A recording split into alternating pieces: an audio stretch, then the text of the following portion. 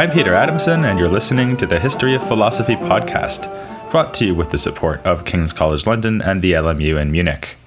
Online at www.historyofphilosophy.net. Today's episode, By the Book, Ibn Taymiyyah. It's a thankless job being a critic of philosophy. The anti-philosopher typically winds up getting sucked into the whole business they want to attack. After all, anyone who mounts a serious case against philosophy is bound to give what amounts to a philosophical argument, which is a bit self-defeating.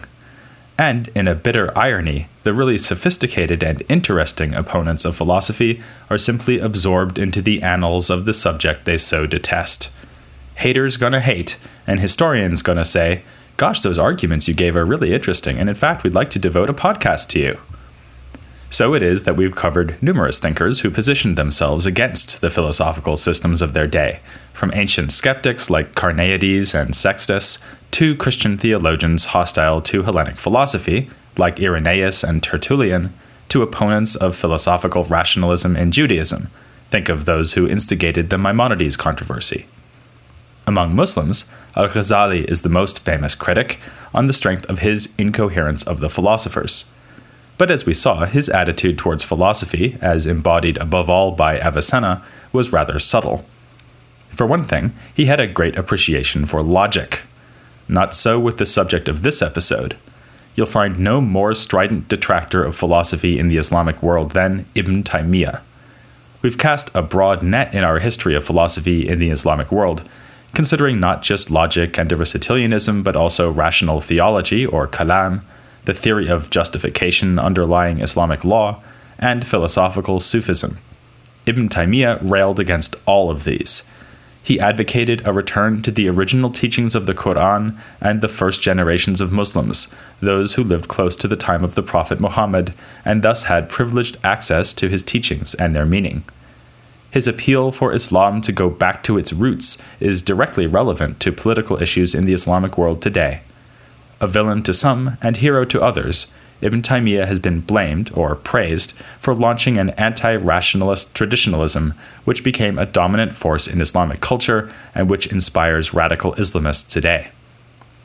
Of course, I never mention the popular conception of a historical thinker without going on to say that it is misleading, and Ibn Taymiyyah is no exception. For one thing, recent research has suggested that, although Ibn Taymiyyah had a close-knit circle of admirers and followers, he did not exert widespread influence within the Islamic world in subsequent centuries. His cultural resonance is a more recent phenomenon. Also, despite his opposition to philosophy and kalam, it is inaccurate to describe him as an anti-rationalist. To the contrary, he insisted that the deliverances of reason are necessarily in harmony with the Quran and prophetic traditions. His basis for this claim was the same as the one given by that arch-rationalist Averroes. Revelation is true.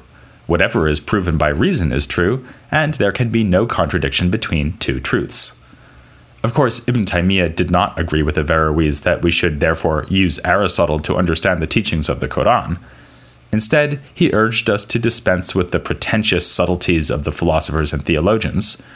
We should rather accept the deliverances of natural reasoning and the straightforward Islam of the earliest generations, who in Arabic are called the Salaf, meaning predecessors or forebears. It is for this reason that Ibn Taymiyyah is credited with laying down the template for the Salafist movement in Islam. But we need to be careful here. If you have heard the term Salafism before, it may conjure up for you modern-day Islamic extremism and violent jihad. You may also connect it to the Wahhabi movement. These groups, and in fact the founder of Wahhabism, the 18th century figure Muhammad ibn Abd Wahhab, have certainly been influenced by Ibn Taymiyyah. But Ibn Taymiyyah lived in a different era, and the forces he saw as threatening Islam were not those of the 18th or 21st centuries. The chief historical factor in his thought was the Mongol invasion, which had penetrated far into the Islamic world before Ibn Taymiyyah even came along. He was born in Syria in 1263, about a decade after the Mongols laid waste to Baghdad and deposed the last of the Abbasid caliphs. He left Syria at a young age as the Mongols advanced still further, and spent the rest of his life in the domain of the Mamluks. Based in Egypt, the Mamluks were the last redoubt of Islam as Ibn Taymiyyah knew it. So, by the time of his death in 1328, Ibn Taymiyyah had been witness to what he would have seen as an existential battle to preserve Islam. With his fiery rhetoric calling on fellow Muslims to go back to basics, Ibn Taymiyyah sought to be a standard-bearer in that battle, but he waged his war mostly within the context of jurisprudence. In fact, we should see him not primarily as an ideologue, or for that matter as an anti-philosopher, but as a jurist, with a new set of ideas about how to reach correct verdicts within Islamic law. These verdicts have often been used and abused in modern invocations of Ibn Taymiyyah. To take just one example, Ibn Taymiyyah judged that it was licit for Muslims to kill the soldiers of the Mongol army, even though the Mongol forces had by this time converted to Islam. This has been taken by some as a rationale for jihad against foreign religions or peoples, but in fact, Ibn Taymiyyah defended his judgment by classifying the Mongols as a rebel group within Islam, who were trying to topple the legitimate authority of the Mamluks. Not that Ibn Taymiyyah specialized in the legal niceties of warfare. Many of his rulings concern property and contract issues and aspects of Islamic ritual observance. An often discussed case is his ban on making trips specifically to visit the tombs of Muslim saints. In this respect, he resembles the other jurists we discussed back in episode 147, the one on Sunni legal theories. But in one fundamental way, he was very different. Much like American legal theorists nowadays who try to interpret the Constitution strictly in accordance with the intention of the Founding Fathers, Ibn Taymiyyah restricted the basis of correct legal judgment to the Quran, prophetic hadith, and reports about the early generations, or Salaf. He thus dispensed with much of the apparatus of legal opinion that had been built up in the previous centuries. He associated himself closely with one of the main Sunni schools, the Hanbalis, who were the best fit for his originalist brand of jurisprudence. Yet he rejected or reinvented such basic legal concepts as consensus. For him, the only consensus that mattered was that of the first generations. The opinions of legal scholars since that time carry no weight. The same goes for the idea, widespread in Islamic jurisprudence, that all else being equal, legal rulings should seek the optimal practical result. For Ibn Taymiyyah, any truly advantageous consideration is always to be found in the Quran and other literature from the prophetic time. Jurists who expand on this, no matter how well-intentioned they may be, are just making it up as they go along. Which, as it happens, is exactly what some other jurists accused Ibn Taymiyyah of doing. Just as today's American constitutional originalists are charged with foisting their own political views on the Founding Fathers, so Ibn Taymiyyah had trouble convincing everyone that he was merely following the judgments of the Salaf. As one contemporary critic put it, for several years now he has been giving legal opinions not according to any particular legal school, but according to what evidence he finds convincing. Even some of his fellow Hanbali scholars often found his judgments and methods arbitrary. But he was at least willing to engage in the juridical enterprise, even if he refused to play by the normal rules. By contrast, the traditions of philosophical Sufism, Kalam, and philosophy earn nothing but scorn from Ibn Taymiyyah. Although he was himself an adherent of moderate Sufism, his most ferocious invective was directed towards the thinkers he called philosophical Sufis.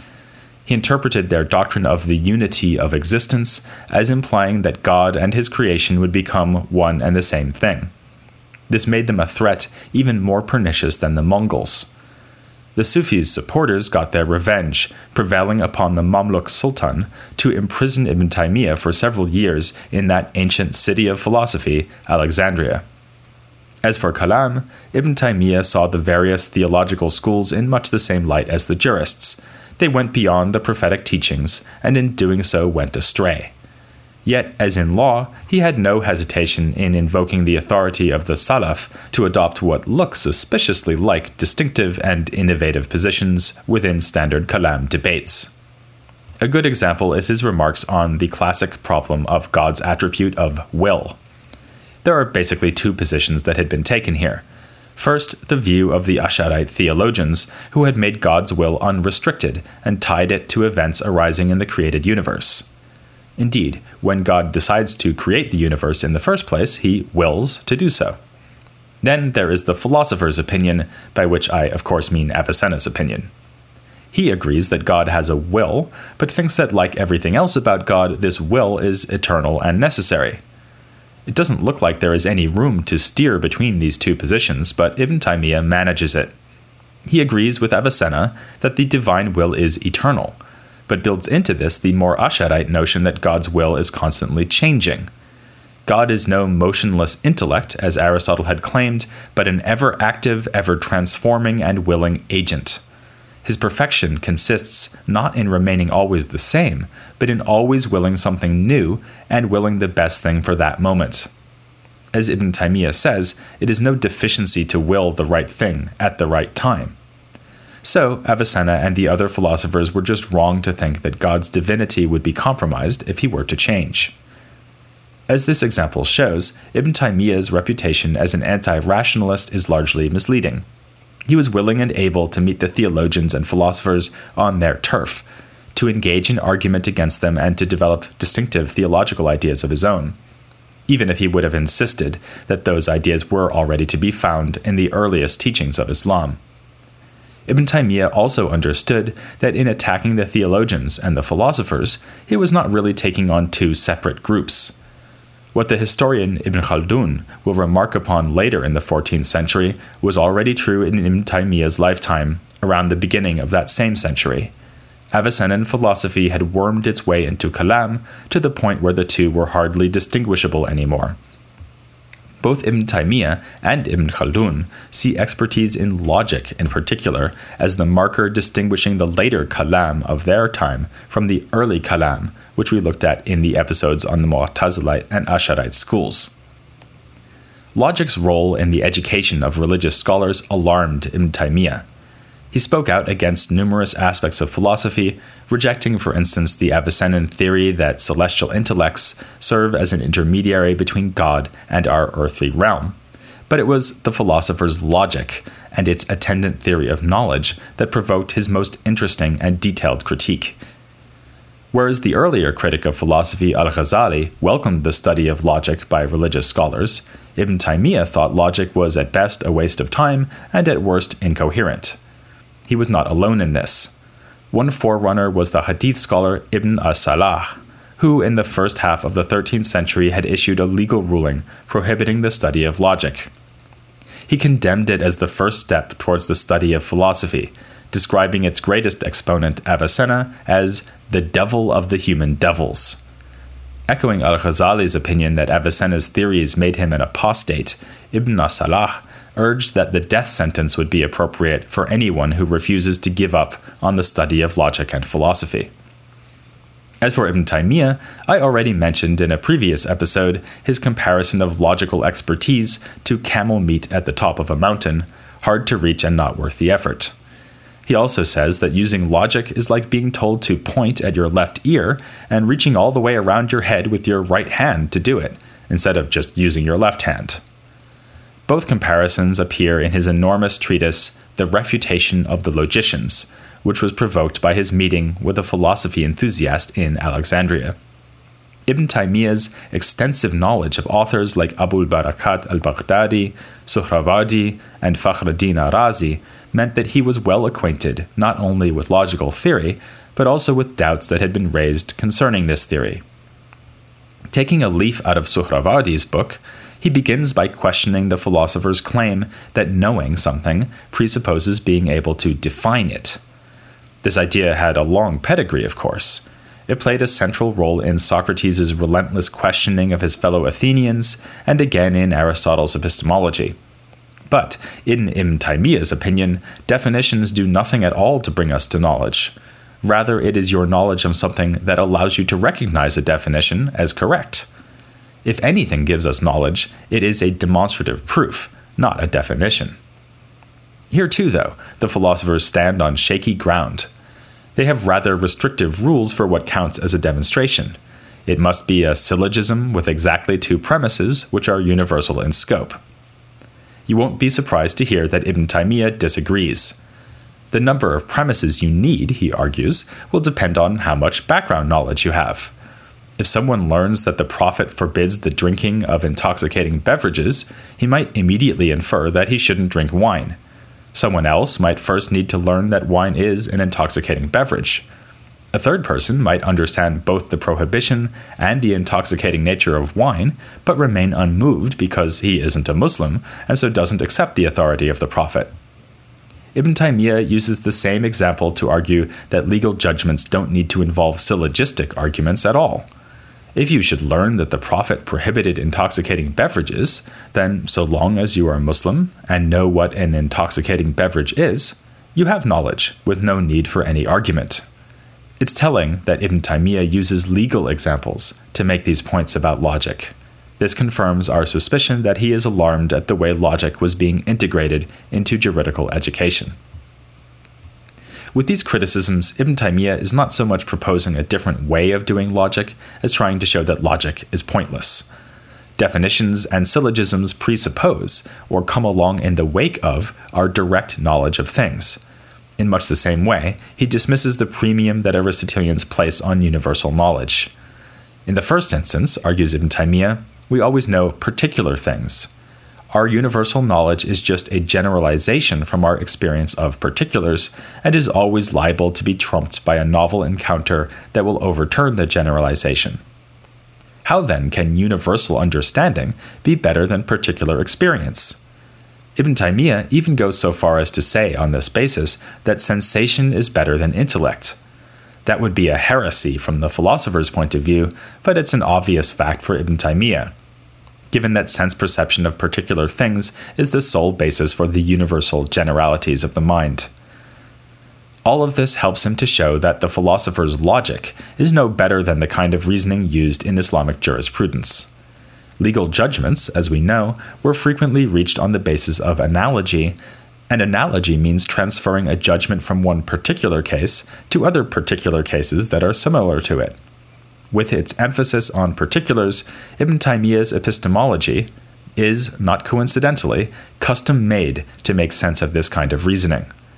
He makes a further clever point against the philosophers by observing that, as even they would agree, the best thing of all to know is God, or as they would put it, the necessary existent. But God is a particular thing, not a universal thing, so the best knowledge possible is not universal in nature. Worse still, the philosophers must admit that there can be no proof of God, since they think we can only demonstrate universal truths, and God is not a universal. As Ibn Taymiyyah enumerates the weak points of logic, it becomes clear that however pointless this science is, he has mastered it fairly well. In this, he is unlike previous critics, notably the grammarian As-Sirafi. You may remember that he trounced the Baghdad Aristotelian philosopher Abu Bishr Mata in a debate over the relative merits of logic and grammar, but without getting much into the details of logical theory. Ibn Taymiyyah is a more dangerous kind of opponent, the kind that knows his enemy. He mentions such technical points as the reduction of all syllogistic forms to the first figure and the merely mental existence of universals. He also has a good eye for the embarrassing anecdote. He tells us that the logician Al-Khunaji admitted on his deathbed that he knew nothing apart from the fact that a contingent thing needs an external cause to exist. But the contingent thing's lack of a cause is non-existent, so in fact he wound up knowing nothing at all. This is not to say that Ibn Taymiyyah's critique of logic is always well-grounded. His complaint that the efficacy of an argument depends on the listener's background knowledge was actually well understood by Aristotle and his heirs. This is why they routinely distinguish between what is absolutely primary in an explanation and what is primary for a given person who is seeking that explanation. The philosophers could use this same point to answer Ibn Taymiyyah's criticism about particulars and universals. Sure, sensible particular things are primary to us, but they are not primary in scientific explanation. Ibn Taymiyyah did offer a significant challenge to the logicians, but they seem to have felt that they could answer his criticisms or get away with ignoring them. They were probably right about that. In modern times, Ibn Taymiyyah's radical agenda has won him great cultural currency. Among the Muslim thinkers we've covered so far, only Al-Ghazali and Rumi equal his prominence in the contemporary world. But in his own time, and for some centuries thereafter, Ibn Taymiyyah's legal radicalism made him a relatively marginal figure. His criticisms did not put a stop to philosophical Sufism in the mold of Ibn Arabi, or derail the process by which logic and other philosophical disciplines were integrated into religious education.